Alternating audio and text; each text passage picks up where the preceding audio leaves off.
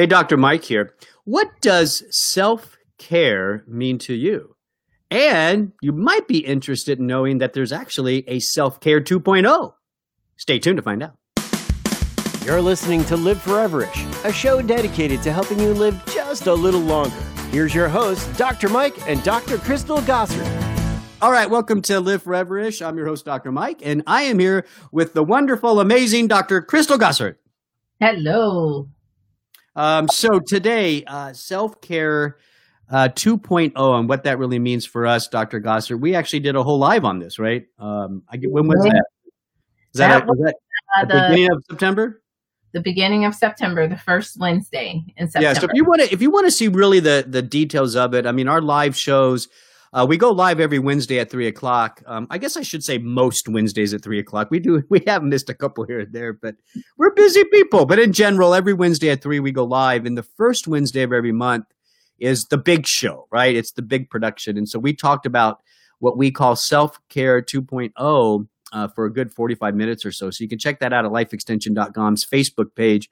You just have to scroll down and find it. You know how Facebook works. But Dr. Crystal, I started off this conversation asking or teasing, what does self-care mean to you? And I'd like to kind of start there with you. Like when you hear that, when you hear self-care, like what comes to your mind?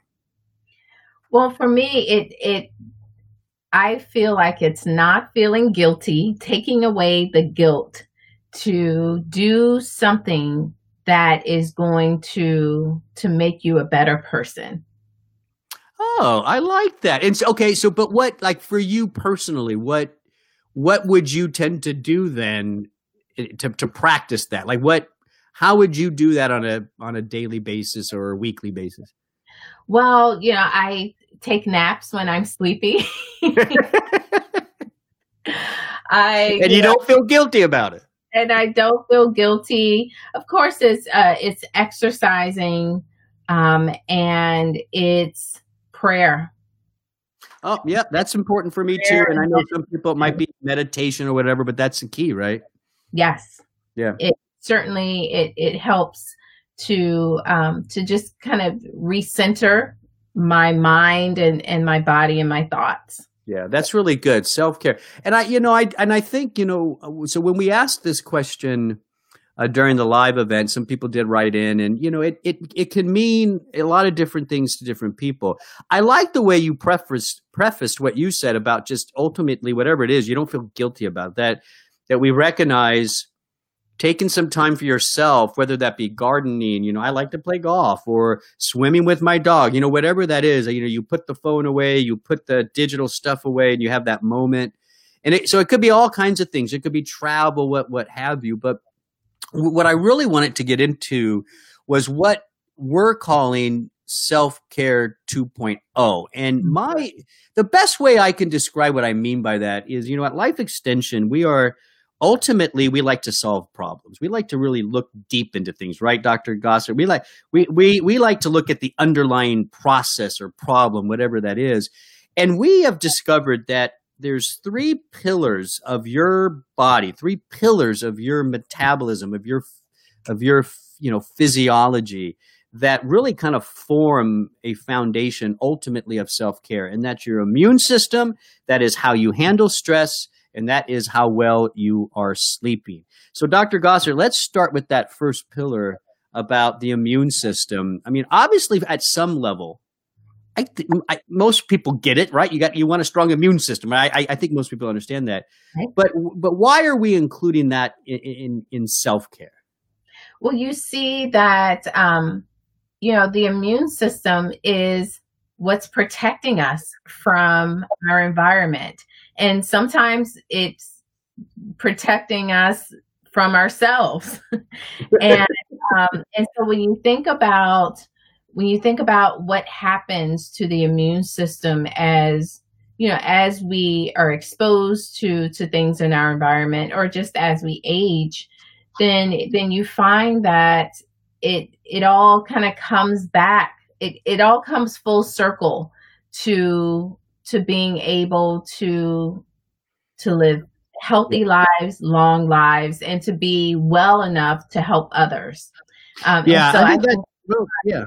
Well said. Well said. And I also like what see, the immune system is our protection from the outside, but also from the inside. You said that right. It's not just bacteria and viruses. Things. Our cells can become cancerous. There's we've talked about the senescent cells, those old cells that build up. I mean, the immune system also helps us, from, like, as you said, to protect us from ourselves. And I think that was actually poignant and a good point. So yeah, I agree with you. I think, the immune system is really, I mean, if you don't have a strong immune system, you can't expect to live a very long, foreverish life, right? I mean, you have to have strong immunity as you age. And we know for the average person, the immune function declines, right? We don't have as many new immune cells. We got a lot of these old memory cells hanging around that cause problems. We have less of the signaling molecules called cytokines being produced, and it makes it hard to have a robust immune system when that's happening when we age. So things that we do to, eating better, exercise, some of the key vitamins like vitamin D, vitamin C, the minerals like zinc, selenium, those kind of things on a daily basis can play a really big role in Self-Care 2.0 when it comes to the pillar of immune health. Now, springboarding off that, we can move into stress, right? Again, I think most people get that managing stress is important. But how does this relate to Self-Care 2.0? Well, we do see that that whenever we are dealing with chronic stress, and the body is well adapted to manage acute stress, that fight or flight response that's designed to kind of keep us out of immediate or help us to manage immediate danger. But this long-term stress that we deal with from worrying about financial issues, work problems, even relationship concerns, all of that can have a negative effect on our immune system, which we already talked about. It can have a negative effect on our metabolic health. So glucose, weight management, heart disease, all of that kind of can link into having an underlying, it can start with stress. Yeah. And then you mentioned, that the fact that stress can affect immunity, but that third pillar that we're going to talk about next, sleep, right? So it's interesting that when you put all this together, these three pillars of Self-Care 2.0, one of the reasons we chose these three is because they're interconnected, right? One influences the other two, right? So if you're stressed, you're not sleeping well, that knocks out your immune system, right? If your immune system is low and you keep getting infections, that makes sleep harder. It makes your body stressed out. So there's this interconnection between these pillars. So whatever you have to do to manage stress, let me ask you, Dr. Crystal. I mean, you're a wife, a mother. You have two young, active kids. You have an active career. Tell us a little bit about what you do to manage stress. Well, one, I look at my diet and things that cause stress. For example, caffeine. I've had to back way off of caffeine because I'm finding that it's making me a little bit jittery, a little bit anxious. And, I don't know, my body's just not, metabolizing it. You're getting older, Dr. Crystal. Maybe that's it. But, you kind of have to look at things in your life that could be triggers for stress. So yes, I look at my diet, exercise, my naps. I go back to my naps, I have to tell you, and they're not long naps. I mean, I'm a cat napper. Yeah. You've said that before, right? Like what, 15 minutes or so, or whatever that minutes or so. Sometimes it's just kind of getting away, putting my head on a pillow for a few minutes. Yeah. Yeah, that's good. So those can help as well. And, I practice positive thinking. I actively, and that's something with the stress 2.0 is in self-care, it's intentional. It's deliberate. Oh, I like that. Yeah. And it's something that you oftentimes have to practice. So I practice how to replace negative thoughts with positive ones. Yeah, I think there's a lot there that you said, and I think that's all, fantastic. And I like that idea. It does seem weird as humans. It's almost like we're made and designed to be more stuck in the negative thoughts and stuff like that. So it's easier for us to go down those roads, right? Those negative roads. And it takes a little more effort to say no to that and think of something positive. I know an old psychiatry friend of mine years ago used to tell her patients that, the minute you have one negative thought, you have to immediately come up with two positive thoughts. Oh, I like that. Yeah, and what she taught is often that negative thought is not even a true thing. It's often, in a sense, kind of a lie that you're telling yourself. So sometimes if you just stop, recognize the lie, and then say two things that are true about your life that are good. I love that. It's because it's the lies that we allow to manifest stress. Yeah. So I think that's great. Now you mentioned your diet. I think that's very key, and I know you're not just saying that because you're a doctor of clinical nutrition, right?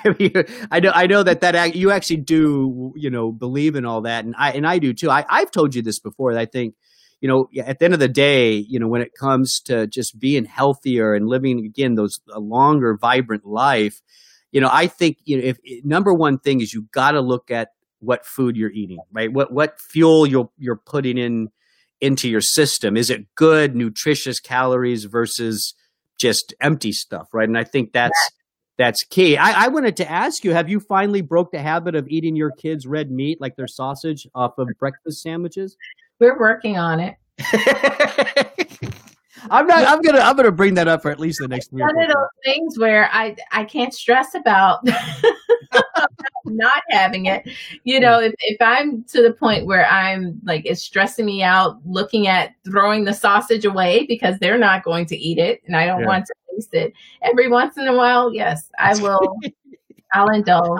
Listen, and enjoy it. I'm just teasing with you. And then in the live, again, if you go to lifeextension.com, our Facebook page, you can find this live show, and we go into more of the nutrients, even a hormone called DHEA, the adaptogenic herbs. So we go into a lot more of the supplement side of it as well, but you definitely got to manage stress, which will have an impact on immunity. And then the third pillar, which is sleep, right?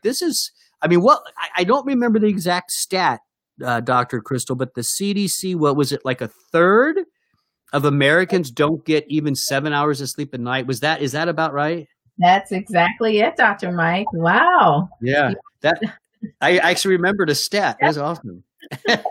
That's amazing to me. So that means that, and again, I think with the CDC, if we really look at it, what they were saying is a third of Americans consistently don't get that. But I think if you just look at, a larger population and say, how many people just every once in a while don't get a good night's sleep? Every once in a while don't get you're probably talking about 2/3, maybe even more, right? Of these occasional, episodes of not sleeping well. And at the end of the day, if you don't sleep well, why don't you tell us, Dr. Crystal, what are some of the consequences? Well, stress. It goes back to that pillar. Immune. Everything you can imagine, because we do know that these sleep is very restorative.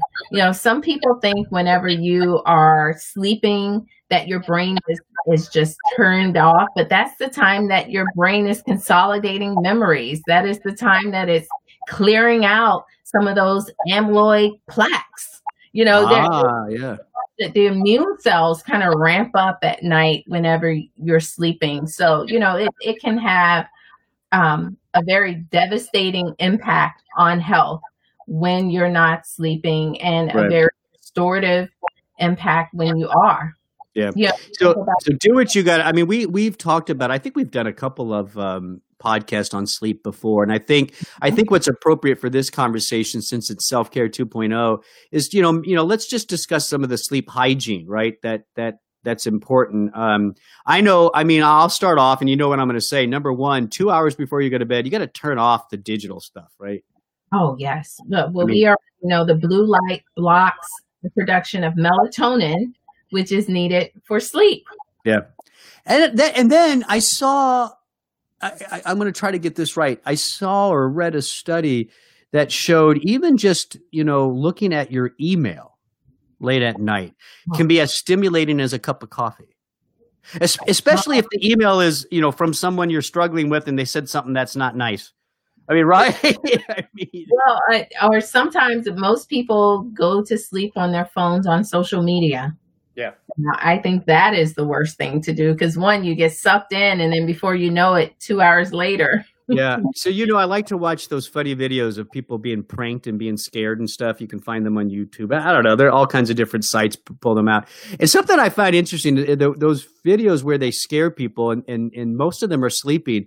And I noticed that in a vast majority of those videos, the people were asleep and they had like their cell phone on their chest or their stomach or in their hand. Gosh, I don't even want to think about. I keep my cell phone in the other room at night. And a part of that is because I don't want the radiation exposure. Wait, that's a whole other show. Hold on.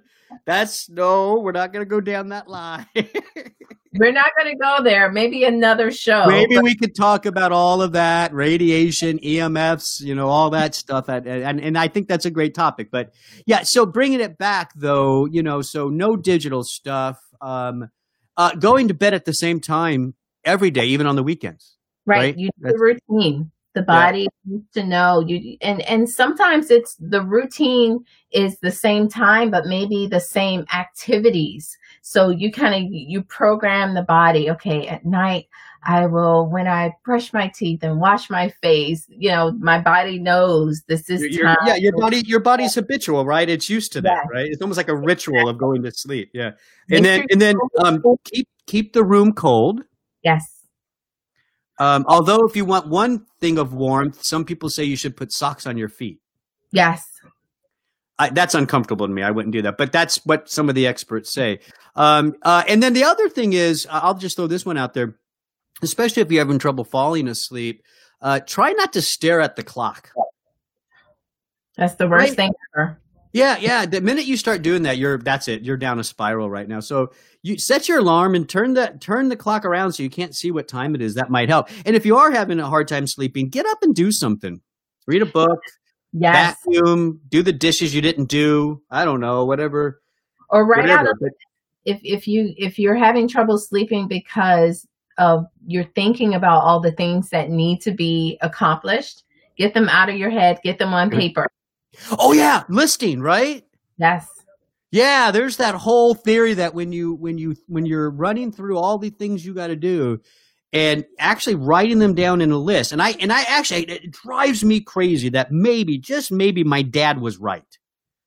My dad was a huge list guy. Every day he had his little list there and oh my God. So I think that's why I'm a little anti-list, but I kind of get it, right? That taking all the jumbledness up in your head and putting it down into an ordered list and maybe even prioritize it. Here's the things I want to do. That can be very helpful and it feels like you accomplished something.